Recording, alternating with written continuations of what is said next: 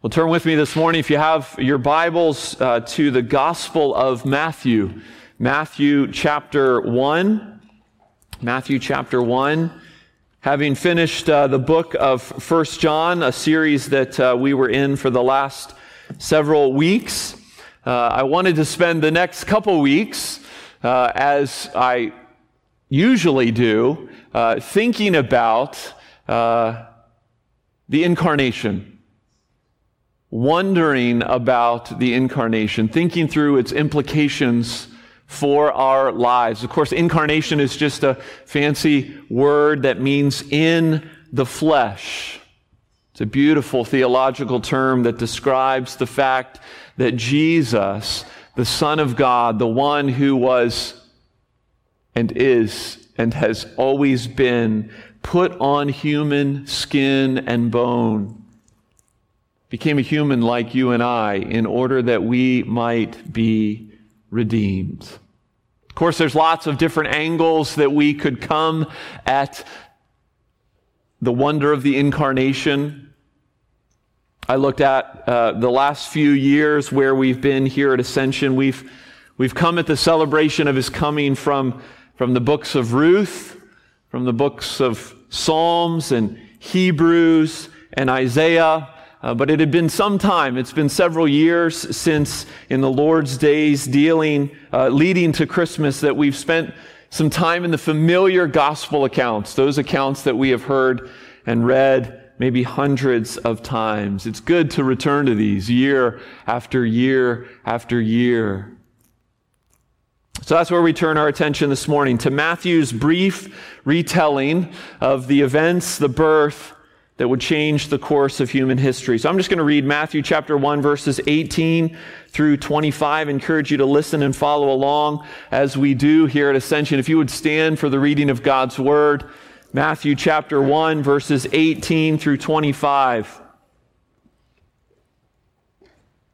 Matthew recounts, "Now the birth of Jesus Christ took place in this way. When his mother Mary had been betrothed to Joseph, before they came together, she was found to be with child from the Holy Spirit. And her husband Joseph, being a just man and unwilling to put her to shame, resolved to divorce her quietly. But as he considered these things, behold, an angel of the Lord appeared to him in a dream, saying, 'Joseph, son of David, do not fear to take Mary as your wife. For that which is conceived in her is from the Holy Spirit. She will bear a son, and you shall call his name Jesus, for he will save his people from their sins.'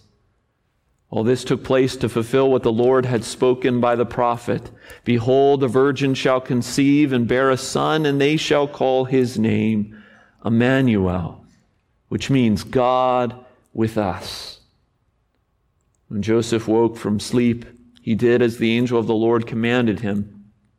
He took his wife, but knew her not until she had given birth to a son, and he called his name Jesus." Amen. This is the word of the Lord.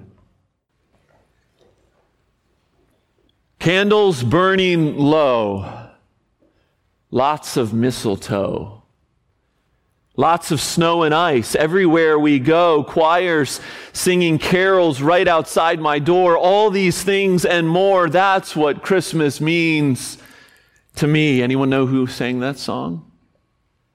Stevie Wonder. That is a classic Stevie Wonder song that expresses some of the nostalgia, some of the magic, as our culture calls it, of this time of year. Some of what maybe you love about the month of December, about Christmas. Christmas is blank. You fill it in. What would you put there?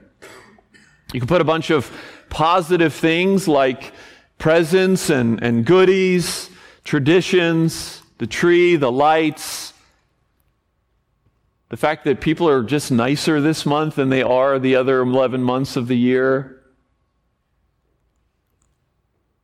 Of course, there's the negative.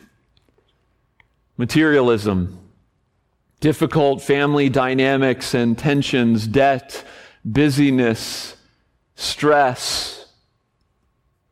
For all of us, at least some of these things make up what Christmas is for us, for better or for worse. But I know you're here this morning because those answers aren't enough.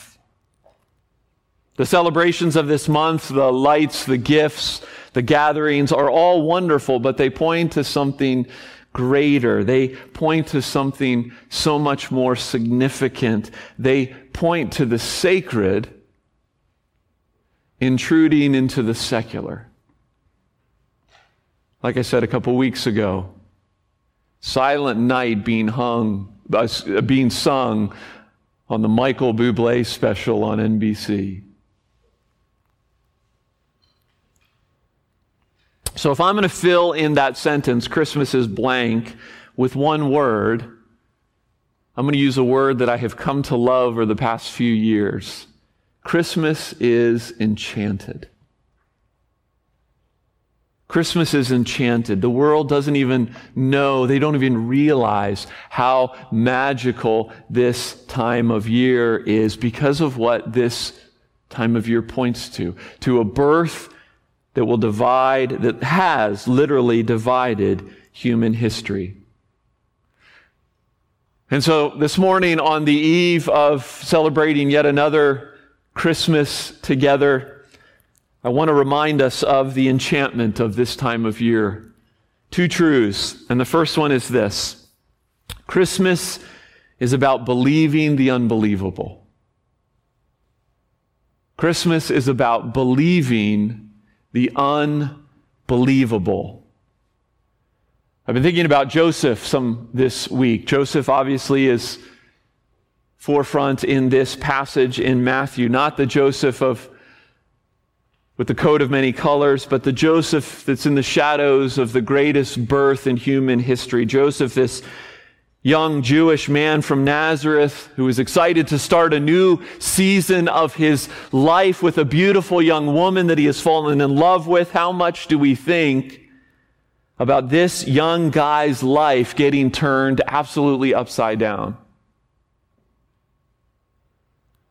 See, Joseph was one of the first people on the planet to really have to grapple with who Jesus was and what that was going to mean for the rest of his life.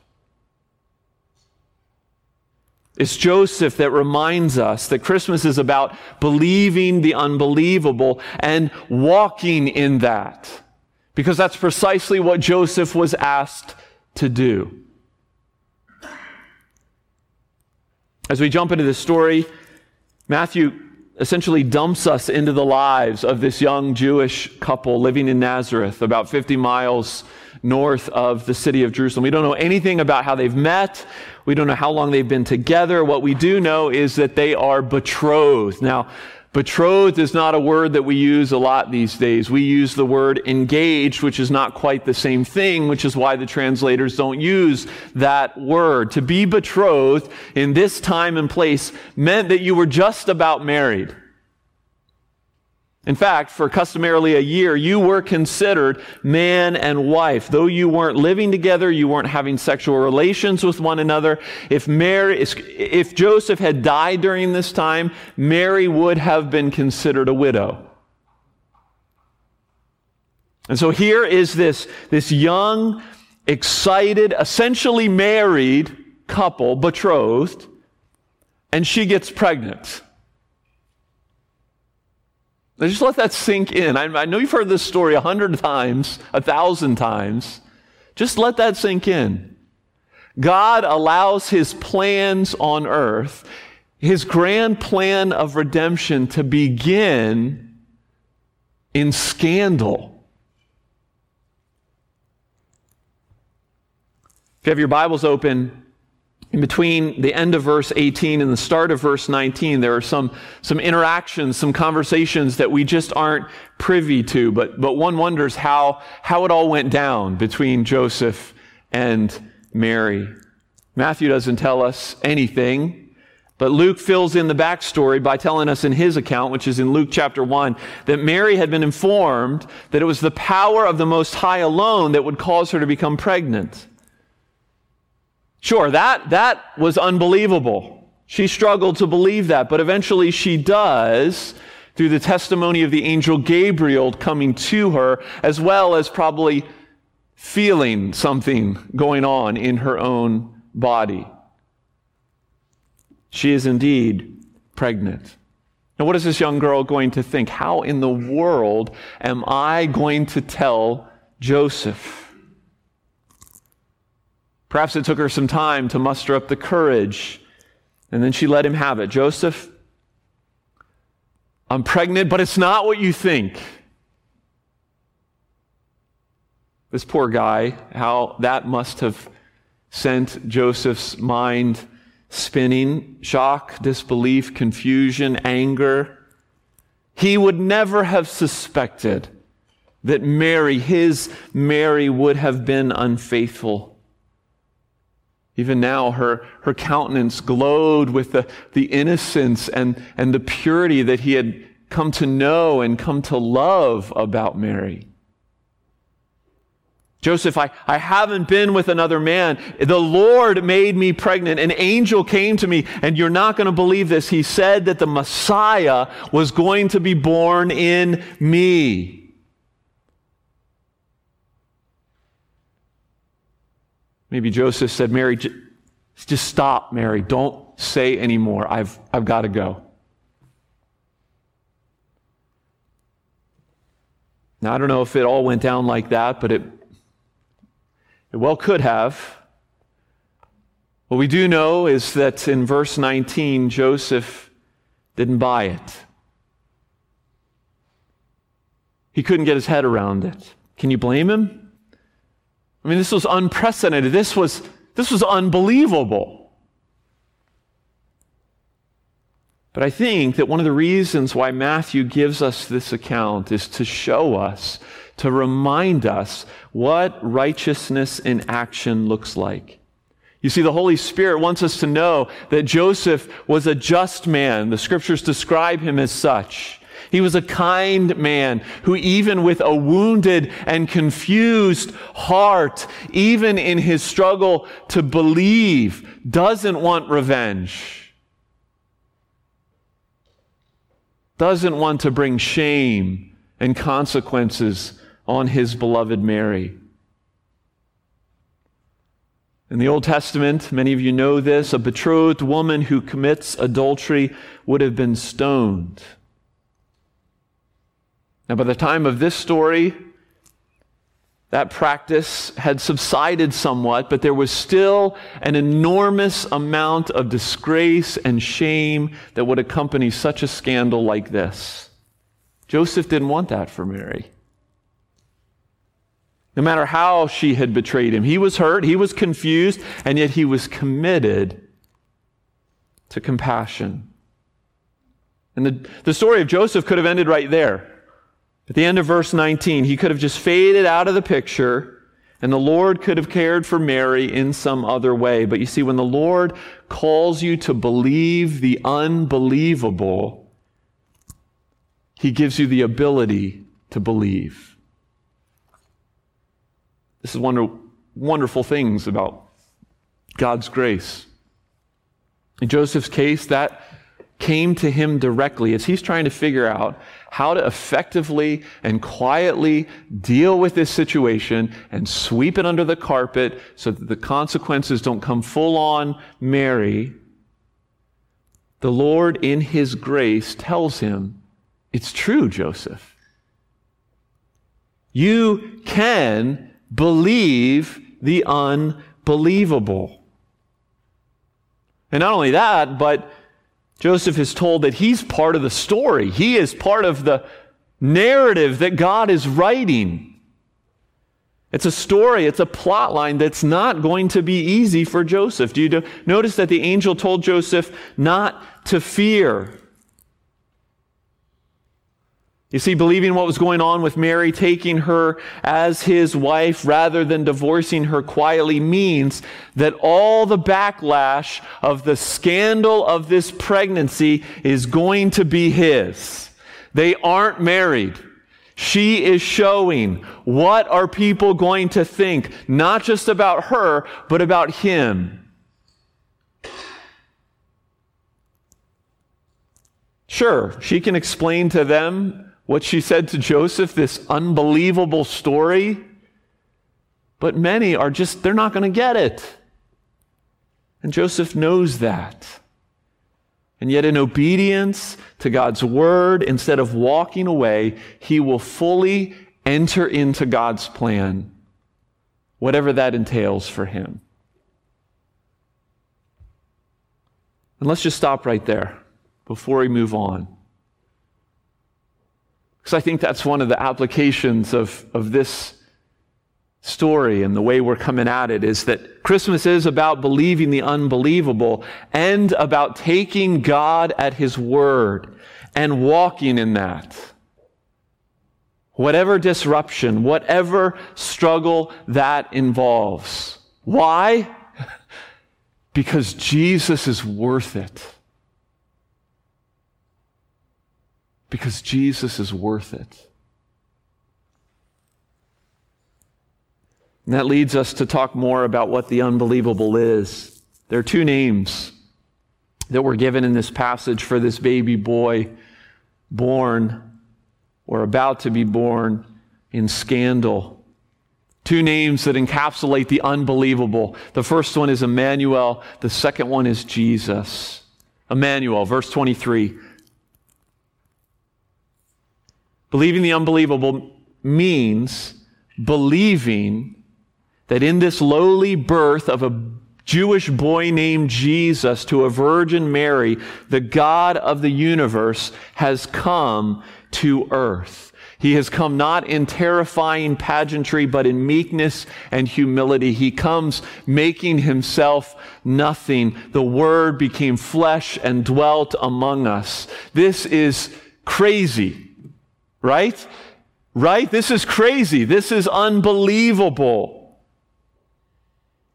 And yet this is what Advent is about. This is what Christmas is about. This is what we are about. And we'll never be able to fully grasp the extent of this humiliation. In the womb of a woman, God has come nearer than he has ever been.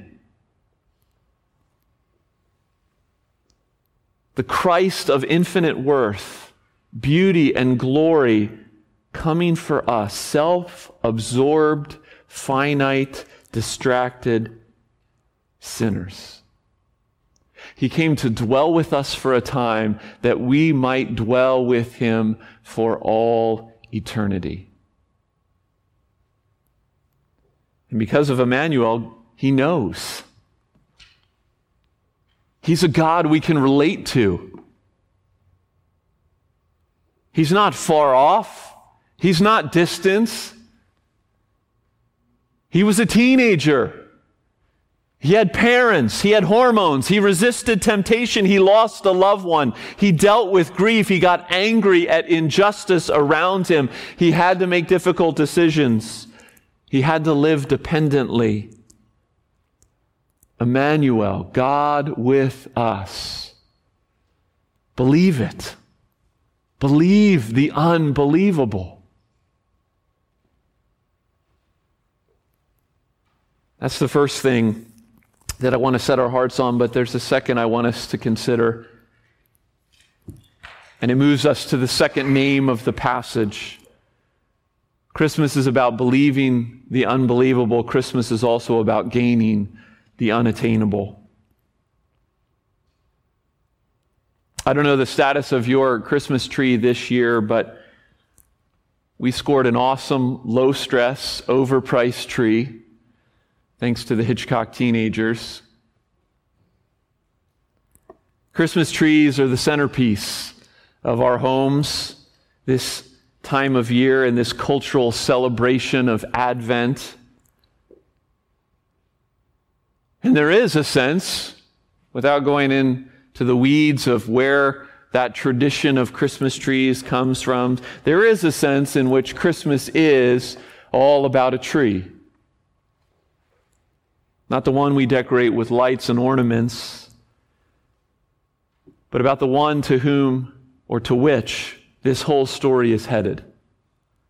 The tree that would be cut down, that would be fashioned into a Roman cross in order to hang the one who is a sacrifice for sin. You see, the call to believe the unbelievable is not just to believe that God is Emmanuel, God with us. It is that God is Jesus, the one who does for us what we can't, who gives us the unattainable, who saves his people from their sin.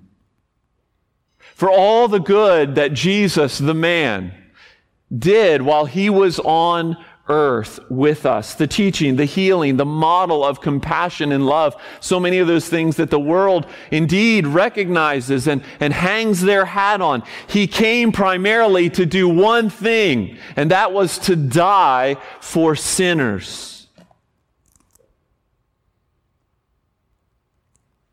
And it's this truth that brings us to the crux of Joseph's struggle. And maybe the hardest, the highest hurdle for those in our world to jump over. What about this virgin birth?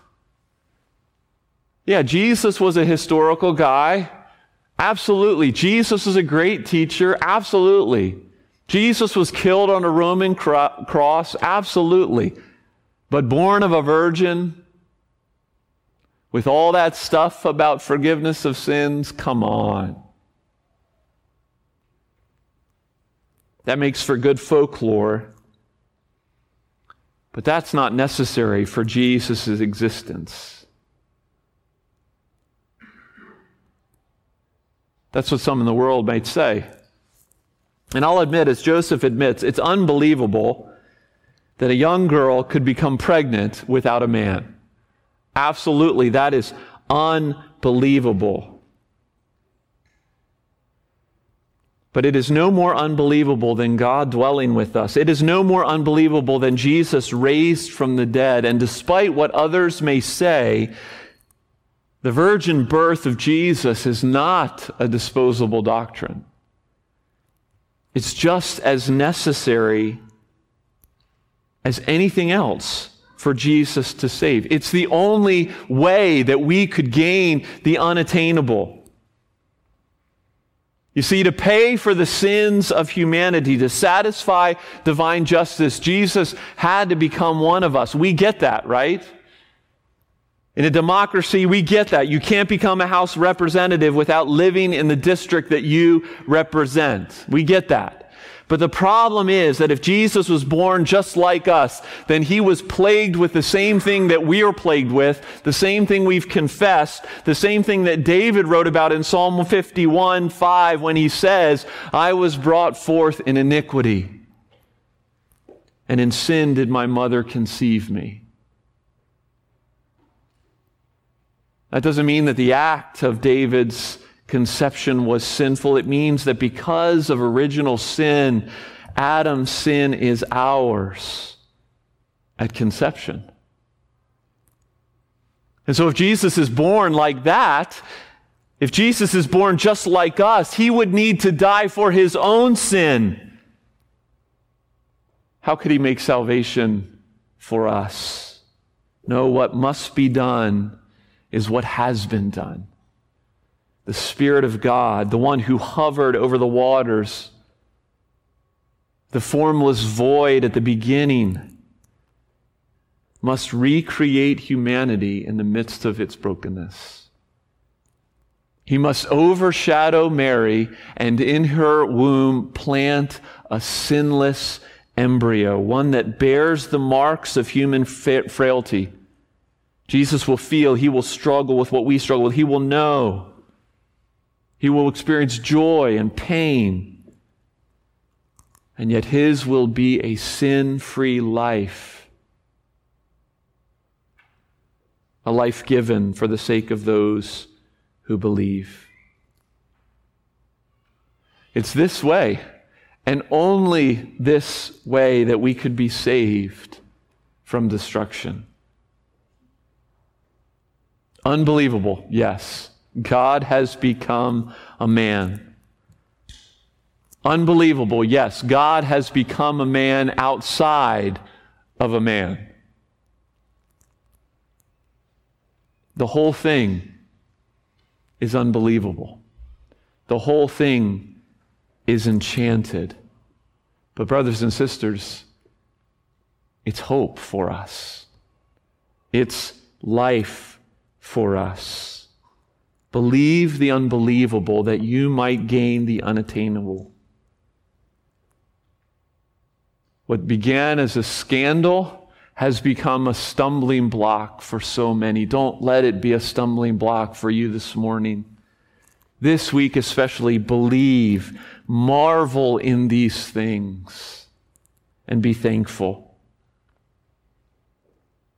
I don't know how many of you look at the Quieting Our Hearts quote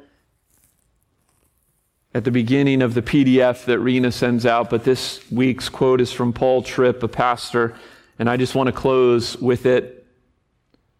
As you roll into this Christmas week with all of its busyness, may you hear this encouragement. Look into that manger and see the one who came to die.